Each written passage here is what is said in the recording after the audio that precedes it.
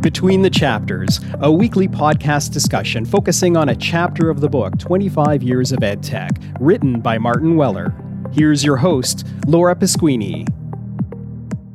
We're at chapter 13. I think this is the halfway point, 25, yeah, just over halfway.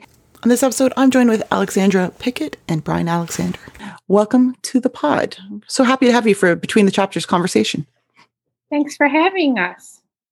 Thank you for hosting us. This is great. So 2006 and Web 2.0 is what this chapter is going to focus on. And this is the user-generated approach to the web. So we've already talked about blogs and videos in other chapters past. So this is going to be a combination of all that. And what does 2.0 even mean? So I don't know. What do you think this means? I think I'm going to throw this over to Brian first of what does Web 2.0 mean to you then and now? Well, now it just means a historical phase. It just refers to the web circa 2000 to 2010. I mean, back then when we started using the term, it gave us a nice way of rethinking the web as a web that was more modular, that was more social, that was more literally interactive, that was much more user-friendly in terms of production of content. And that was it was a good heuristic. It was a nice way of distinguishing the web from, the web circa 1996. And that was very powerful. And then around 2000, I'm saying around, it really depends. We kind of transitioned away from that to social media. And that was in part the shift to mobile devices, which were much friendlier to social media, uploading and consuming content. Partly it was just because of the sheer size of social media and the perception that some classic Web 2.0 stuff had declined and that people had shifted to social media. So, the idea would be someone wasn't blogging so much, but they were using Twitter. Someone wasn't setting up discussions on their own. They were hosting them on Facebook, that kind of thing. I think a lot of that was overstated. I think the blogosphere, which is incredibly derided, still to this day, is enormous. I mean, it's still just absolutely vast. And I think people just use both but social media really sucked up the information sphere. And now that the worm has turned, now that we've gone from a passionate love affair with social media to what some call the age of the techlash, people are targeting social media in all kinds of ways, some ways that I find more robust than others. And so I think that's taking down with it some of the Web 2.0 ideas. When you hear some of the criticisms of social media and you hear some of the recommendations for what to do about it, there's some echoes back to the 1990s right away from that. So there's an interesting historical recapitulation. The chapter is 2006, and I have been involved with online teaching and learning since 1994 when we first started the SUNY Learning Network. And it was very exciting time, the advent of the graphical interface to the web and graphical browsers, and seeing all that happen in real time and being involved in online teaching and learning and not really knowing any better, and focusing on pedagogy rather than the technology. Pretty much from the first day, it was all super heady. And I was, I have always been really interested in technology for educational purposes. And so this time was a very exciting time. And every time something new came out, I would test it. I would join it. I had millions of logins. I still do, because every time a new thing would come out, I would join it. And I think I joined Twitter either in 2006 or 2007.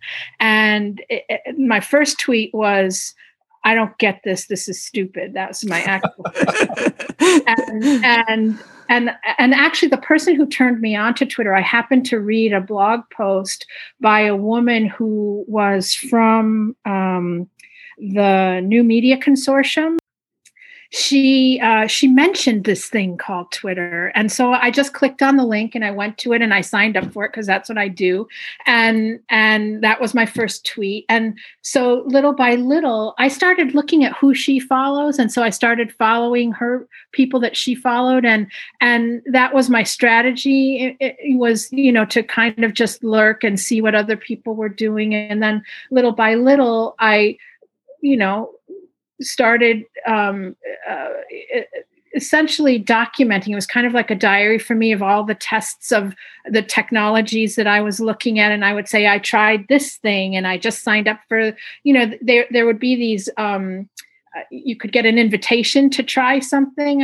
They still do it, I think, for some things. But, I would always, email the head of the company and tell them I'm an educator and I'd like to test your tool for instructional or educational purposes. And so I just used it that way. And then little by little, I started meeting people and becoming interacting with them. I think it's how I first met Brian. I think,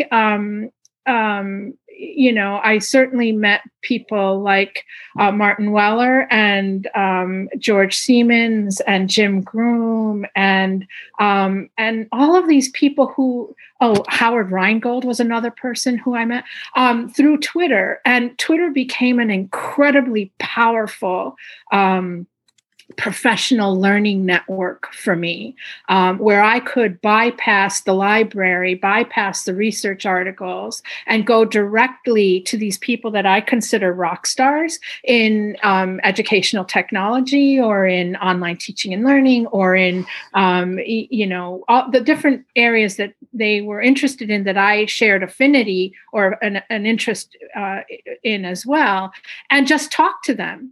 And so Twitter was my first sort of thing. And then there were it was like a flood of eye-opening experiences in using these tools, often for purposes for which they were not intended, right? Mm-hmm. And testing them. And I taught online at the University at Albany, and I used my course and my students as guinea pigs to test out all these tools. And I made them all get Twitter accounts. I made them all, join Delicious and then Diigo. And then, we used voice threads and NetVibes to collect all of they all had to blog. And so I stitched all of these technologies together outside the learning management system because I hated equally every learning management system that we ever used, and in part because it was so constricting. You're asking these students to do all these learner-centered things, to co-create with you, to create stuff, to make their thinking and learning visible to you as an online student. And then at the end of the term, you take it away from them. Like I make them, they can't just give me their opinion. They have to write a thought thing, and then they have to use, they have to actually cite stuff. I don't really care about their opinions. I care about how they can support their assertions with scholarly work, and then that all goes away. And there's no easy way to pull it out of the discussion posts or pull it out of the learning management system. And so I had all of these small pieces loosely joined is what we used to call it. And, and I like that.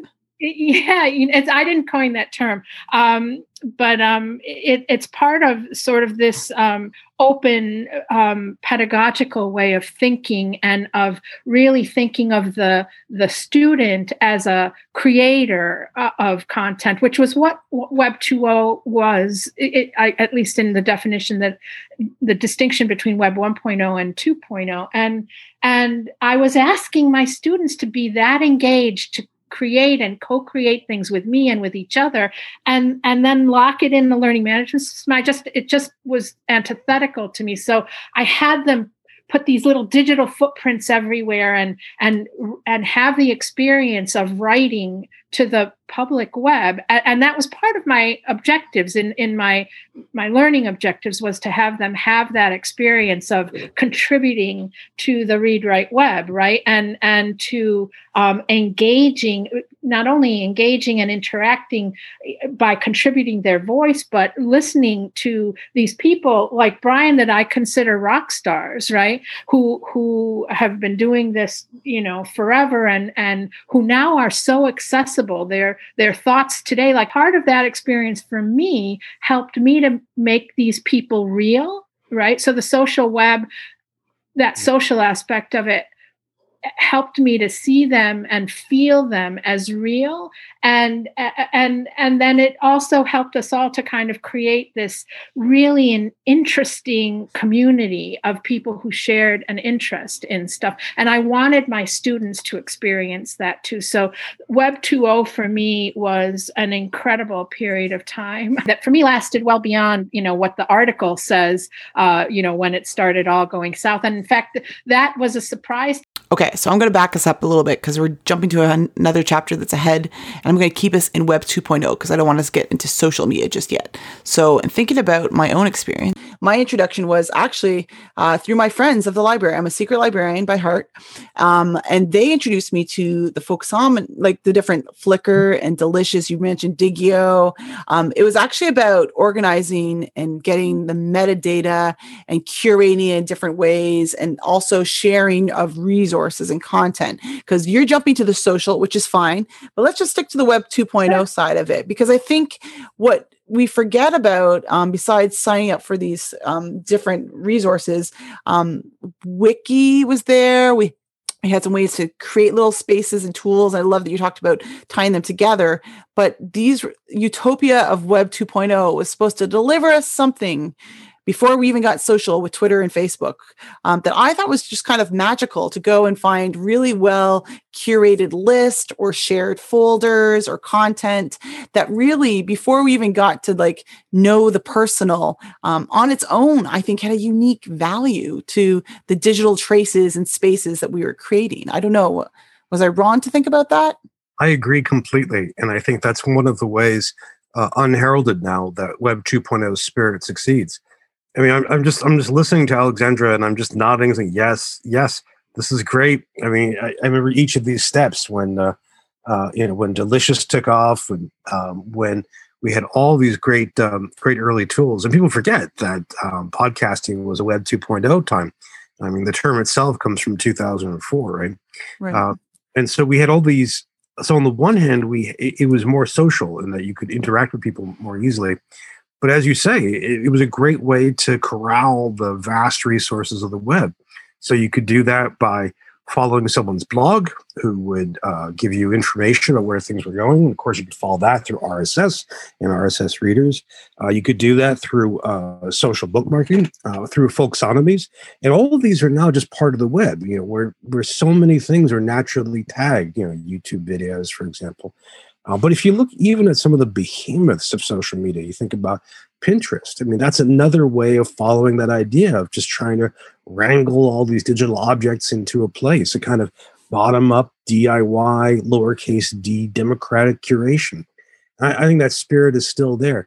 I mean, there are ancestors to that spirit. You could think about, of course, librarians, but you could also think about people who used to make audio or videotapes for other people, or tape mixes.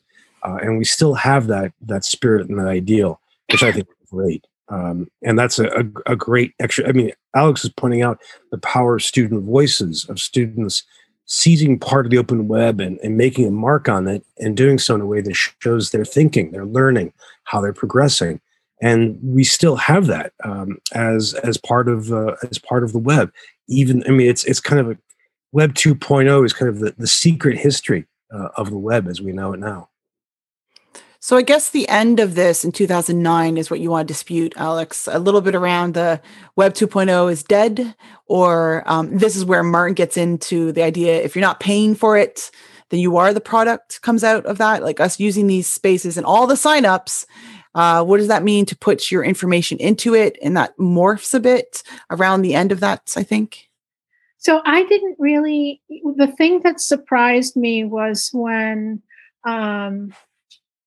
you and oh my goodness, the woman who's in Vermont, red hair, no, Middlebury, where Amy Collier. Yeah. And who was the other one? Started deleting their Twitter. Audrey Waters does that. Oh yeah, I remember Chris Schaefer had started that as well. Oh yeah. That was when, and that was not that long ago, and it really shocked me, and it was what introduced me to this notion that Martin talks about in the chapter about us being the product and that being sold. I never really felt that, understood that. I didn't understand that. And I kind of, I guess, ignored it in my sort of like Pollyanna way. I just went around and spread my stuff everywhere. Right. And I was very, very open, and really thinking I don't have any secrets, and I'm not afraid because I feel like I'm in control of what I do. I think, and I try to teach my students that too. You have to be like in any city, you don't walk in some streets at certain times for certain reasons. On the net, you don't, give out your social security number or whatever. You have to be smart. And I wanted to be there so that I could have the weird experiences that I did have, so that I could then guide my child, who was young, very young at the time, and my students. And so I felt like all of these people, like I had colleagues at the time who would say, I can't be in Facebook and I can't do Twitter, stupid. And I kept thinking, you are going to be teaching my child, or teaching the people who will teach my child. If you don't learn how to do this by having your own experiences, how are you going to help her learn how to do it? And then, so, I felt really obligated actually to be out there and learning how to do it responsibly and safely. And so this all came as quite a big surprise to me. I didn't understand what the companies were doing with our data. Right. And hey, no one did. No one really thought of it at the time. Understand it.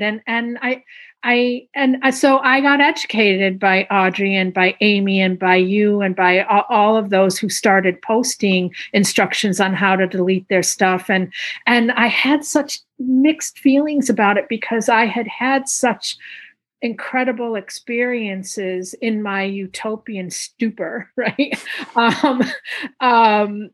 Thinking that it was, me and you and Brian out there, like interacting on stuff that was like interesting and important to us. And meanwhile, I didn't know that underneath the covers, that's, stuff was happening. All kinds of stuff was happening. I just didn't really pay attention. So yeah, it was it was a weird awakening, I guess, to that, more bleak side of it. And I'm still grappling with trying to get my head around it and understand it better.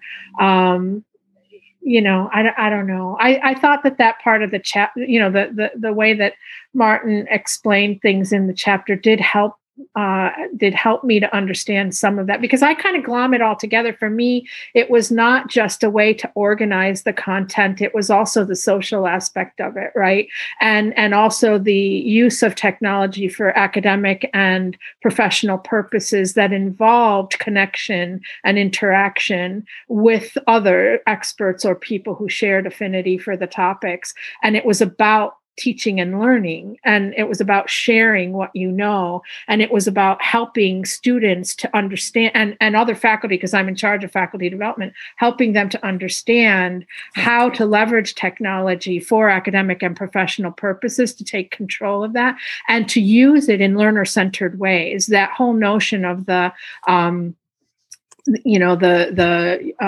content creators, users as content creators, really for me is about, in education, is about learner-centeredness. So instead of me creating a video to explain the research process, I ask my students to pick a tool, and they can choose Powtoons. They can choose whatever the Animoto. They can do whatever they want, and they actually don't even have to do it in a video. They can write a poem. They can. I want to give them the agency to choose how they want to make their thinking and learning visible to me. And you can do that with these technologies, with these tools. Students have the ability to represent themselves how they want, to articulate themselves in media that they want to. And to me, that's so incredible and so powerful. And just extends your toolbox, your ability. And by toolbox, I mean your pedagogical tool. I don't know. I still kind of grapple with the reality, that these are businesses that have perhaps sometimes, not my best interest at heart, and that these are also incredibly powerful tools that help me to express my pedagogical self in ways that I wouldn't otherwise be able to. But anyway, so there is the other side to that, and it's something that we're learning. And the reason I ask yourself, Alex, is for that, and Brian, because we talk about digital storytelling. Like, this is the biggest proponent that I know you are a fan of, Brian, and it's just changed in that decade of when Web 2.0 shut down to 2019. I wrote a blog post in 2019 that says, where am I auditing myself online? Because we never thought of it back then in the early aughts, the mid aughts. I don't think so. Well, I think I think this is a fantastic time for digital storytelling. I mean, in my most recent book, I had in Academia Next, I had a chapter which I know would irk some people, but trying to imagine that we look back over the past 30 years and think of this as a creative renaissance time. I mean, where we've experienced tools of creativity and publication being democratized. And, people will say, well, that's Pollyannish or utopia. Well, actually, most renaissances have also been terrible times in other ways. If you look at, the Italian Renaissance or the Scots Renaissance, but the point was that we have had this. That if you look at YouTube, on the one hand, you could say yes, YouTube has a lot of content that you might not ever want to see. Yes, YouTube, its algorithms were privileging content in ways that, as far as we can tell, either emphasized extremism in terms of emotion or politics. But at the same time, it became the world's single largest cultural meeting place. It became a fantastic place for people to get their creations out in front of other people and also to have conversations with them. And I think both of these can be true at the same time, that these platforms can enable what Shoshana Zuboff deems surveillance capitalism. And at the same time, they can support an incredible amount of creativity. And if you think of the past 10 years, in addition to those platforms, the tools for creativity have just gotten easier and easier. They've become simpler in many ways. If you look at the mobile app world, there's just so many storytelling creation tools out there. I think this is something that I celebrate. I'm a little nervous of some parts of the Techlash in that they seem to want to make this sharing more difficult. I mean, ending Section 230 in U.S. copyright law, for example, would definitely make it much more difficult for people to publish and share. But I think we do have all this creativity now, and that's a fantastic thing that we should celebrate. It's interesting. I was reading a lot. I like Will Aramis's article on how to start fixing the social media web, because he says it's two things. It's both imagination and regulation that's needed. And the reason why I think we're openly grappling on this episode is because we don't know all the answers and we're still trying to figure it out. And I love that you called it a renaissance, Brian, because in that time we struggled with any new medium and modes, whether it was books in the printing press, whether it was televisions and what it's going to do to wreck our brains. We're still figuring out what to do with this kind of Web 2.0 meets social media space. And it's a reckoning that is going to be, they say it takes 10 to 15 years to sort it out. We're in the midst of it, trying to figure it out. And we don't have all the answers because some of these spaces have certain affordances and they also have certain challenges. So I don't think it's a I think it's a continuum. I don't think it's a this or that. I think it's a, where do you fall on that continuum now? And what does it mean? And I wonder about these modalities, like, I guess the question that I never asked back in the day, because they were all free, quote unquote, and online, but they gave me a space and a sandbox to play in with y'all, and also discover really cool shit and get me interested in the things I'm interested in studying and researching and teaching. So it's not like we could just throw everything out, but what does the sandbox look like now, I wonder, for folks coming online? And is it shaped differently because of who we are as a society? Maybe. I don't know. These are my questions I think out loud and in my head. I think that I'll just say a couple of things, and then I want to get out of the way and let Alexandra take over. First, there's the indie web idea, and both in and out of education. So you get things like a domain of one's own, you get the reclaim hosting, you get a lot of us who are making content in ways that are not beholden to Bezos or Zuckerberg. And that's a great thing. And the second is I think people generally have a more friable attitude towards digital content, that we tend to expect the platforms to either be temporary themselves or to mess with our content. I mean, one of the reasons, one of the many criticisms of Facebook, for example, is their moderation strategy is a complete shambles, and they constantly delete content that they shouldn't have to. And you can point this to other places as well, like Tumblr, for example, which turned their entire platform into a G-rated space basically overnight. So I think a lot of people have that sense of the internet being this kind of more fragile space in terms of content's life. I do want to grab one more thing you said. I love your gesture towards history, because we're still fighting over some of these, and you can see the echoes that go through from these other media into the digital world. For example, you mentioned television. The expression "you're not the user, you're the product," that was applied to TV first.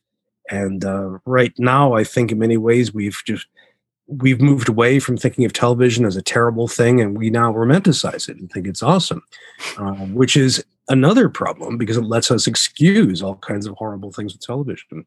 You mentioned radio. One of the ways that, if you look from, say, 1905 to about 1930, all over the world, you had this boom and wild creativity with radio, because radio was DIY. You could build your own crystal set, and people were making their own radio stations for their apartment block or for their house. And then the U.S. shut it all down with the Radio Act circa 1930, 1932. They gave us the FCC. It made sure that only big organizations with a lot of capital could afford licensing and to go through policing. The FCC had its own police force, which they still do. And we really chilled a lot of creativity. And I know a lot of people, a lot of actors, since the web began, when Sir Tim Berners-Lee unleashed it on the world, a lot of them want to go back to that. When you look at TV executives, when you look at the big IP holders, when you look at people for different political points of view, they want to go back to that big, heavy gateway and gateway production. And that argument is still out there. And you will hear it this year as people talk about what to do about the radicalization of the internet and so on. So those are just a couple of things. Alex, I went on too long. I'm sorry. Please, you take over and say other things. Not at all. Where are we today? I mean, from my perspective, which comes from online teaching and learning and really trying to leverage technology in innovative ways to help express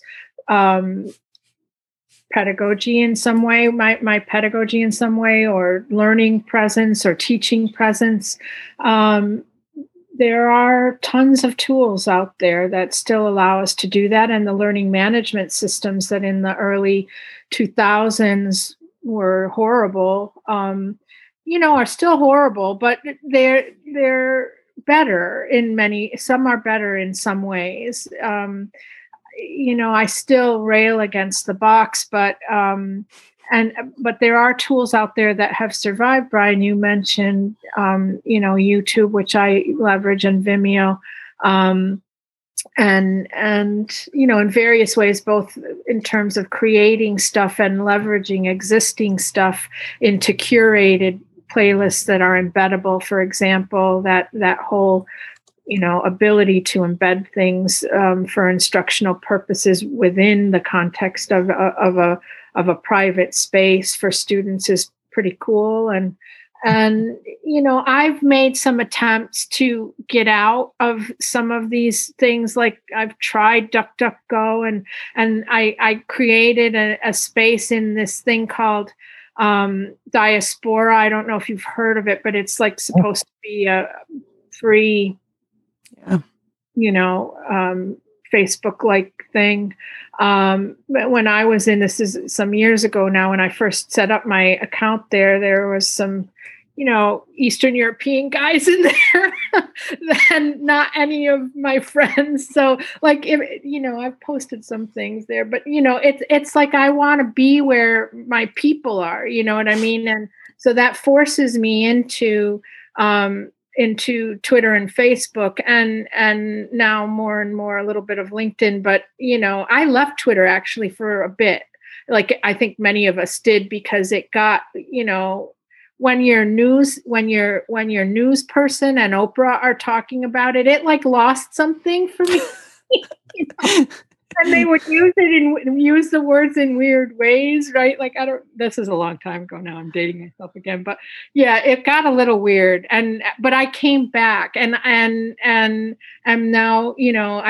I'm in there and interacting and learning and sharing my learning in there again. And my connections are, I continue to use Facebook, and in spite of the fact that I have family members who will refuse to do it, right? So I don't know, today things are different. Yeah. I will say your quote, though, I want to be where the people are, remind me of the Little Mermaid, Ariel, wanted to go where the people are. And I think that's the biggest thing is Web 2.0 shifted. Martin talks about at the end of the chapter, there's a hype and he's very embarrassed about his excitement. Well, we all were excited because it connected us to like ideas and things, but also people is what it wove out to. I'm not embarrassed. And when I read that, I was like, oh, oh, Martin. It wasn't just hype, Martin. You know what I mean? And I mean, I felt it was palpable. I was passionate. I was connected. I still feel like I am, and I am in part, who I am and what I know as a result of that and that time, and what I learned during that time. And I am not embarrassed by it, because I think that utopian Pollyanna kind of view that I probably still have, I think there's something there that I still say the same thing about Second Life. There's something there. Well, this is positioned before the Second Life chapter, so don't worry. You'll get to hear about that next week. Yeah. But before we wrap, I was wondering, is there any kind of question you'd like to pose to Martin or the community about this topic that maybe we could have a think on based on our kind of retrospective and thoughts to this? One question is to ask about the impact of automation on Web 2.0 and social media. So I don't mean robots, I mean AI and algorithms. And then a second is, oh gosh, I have so many questions. I'd be really curious to see what they think about how copyright advances. Copyright has been in many ways the big demon or a big devil for the open internet since the beginning. And I'm really curious where they see that advancing. I mean, on the one hand, we had the December congressional bill included increased legal sanctions for people for streaming supposedly pirated content. On the other hand, Disney hasn't pressured Congress to extend copyright, which is a big shock, since they're one of the biggest players in tightening copyright restriction. And then I'd also wonder what they think about the LMS. To my mind, in many ways, the LMS pedagogically is pretty stagnant. I mean, we've got a set of tools that are more or less mature. They do certain things. And we know from the Campus Computing Survey and other resources that faculty underuse the heck out of LMSs, that most of the exciting tools are either ignored or barely touched. So I'm wondering where they see the LMS headed in the future. And then the last question I would ask is about radicalization. Do they see the structure of the internet changing as different national governments or other institutions try to crack down and reduce or prevent radicalization? And we've seen some signs of that in Britain and in France. How would that play out in general, and also how would that play out in particular for education? Yeah, those are all awesome questions, Brian. I ditto and echo them. My interest would be in higher education in particular, and what the what insights or changes or ramifications might be seen in terms of the effect on higher education. He did talk in the chapter a bit about the granularity of education, and he did mention micro-credentials and what all that means. I think we're all thinking about where we are right now, and COVID has an aspect of this that is pushing things to go much further more quickly with much less training than one would like for some of us, right? So that would be interesting, to sort of think about in terms of higher education quality. I liked what Brian was saying there at the end regarding the LMS. I'm always I wrote a blog post, I think it was in 2008, and the title of it was "The CMS is a Dinosaur, and you know what happened to them." Well, back then it was called a course management system, and this was in 2008. Ouch. It's such a better term for it, because it's not about learning management system. I mean, it's about the course backend. It's about course administration. So it is. It's exactly. Whenever they in a learning management system, they call something a blog, it's like nails on a chalkboard for me. That is not and that is not actually in the wrong. Most people, if you're not trained, you don't know how to do an online discussion. Well, listen, I think you will enjoy, Alex, if you haven't listened to it. And any of our listeners haven't listened to our LMS rant. I had a panel of women. We went off on the LMS. So don't worry. It's good. I want to listen to it. Yeah. Good. Well, I just want to say, I think I didn't suspect this. Well, I should have suspected by who I brought on, but we have so much to say about the Web 2.0 and where it's brought us. And I would love to hear other people's questions, because I have so many of them that really are instigated from this point, and development of how we use the web and had more users on the web. So Martin, thank you for this chapter that I didn't think was going to be that big of a thing, but turns out I have way more questions now. So this makes it a good thought piece. So thank you, Brian and Alex, for conversing about this chapter with me. I really appreciate it. Thanks, Laura. Blessed to see you. Blessed to see you too, Brian. Awesome to chat about this stuff. Thanks for inviting me. It's great talking with you both. Thank you so much. You've been listening to Between the Chapters with your host, Laura Pasquini. For more information or to subscribe to Between the Chapters and 25 Years of Ed Tech, visit 25years.opened.ca.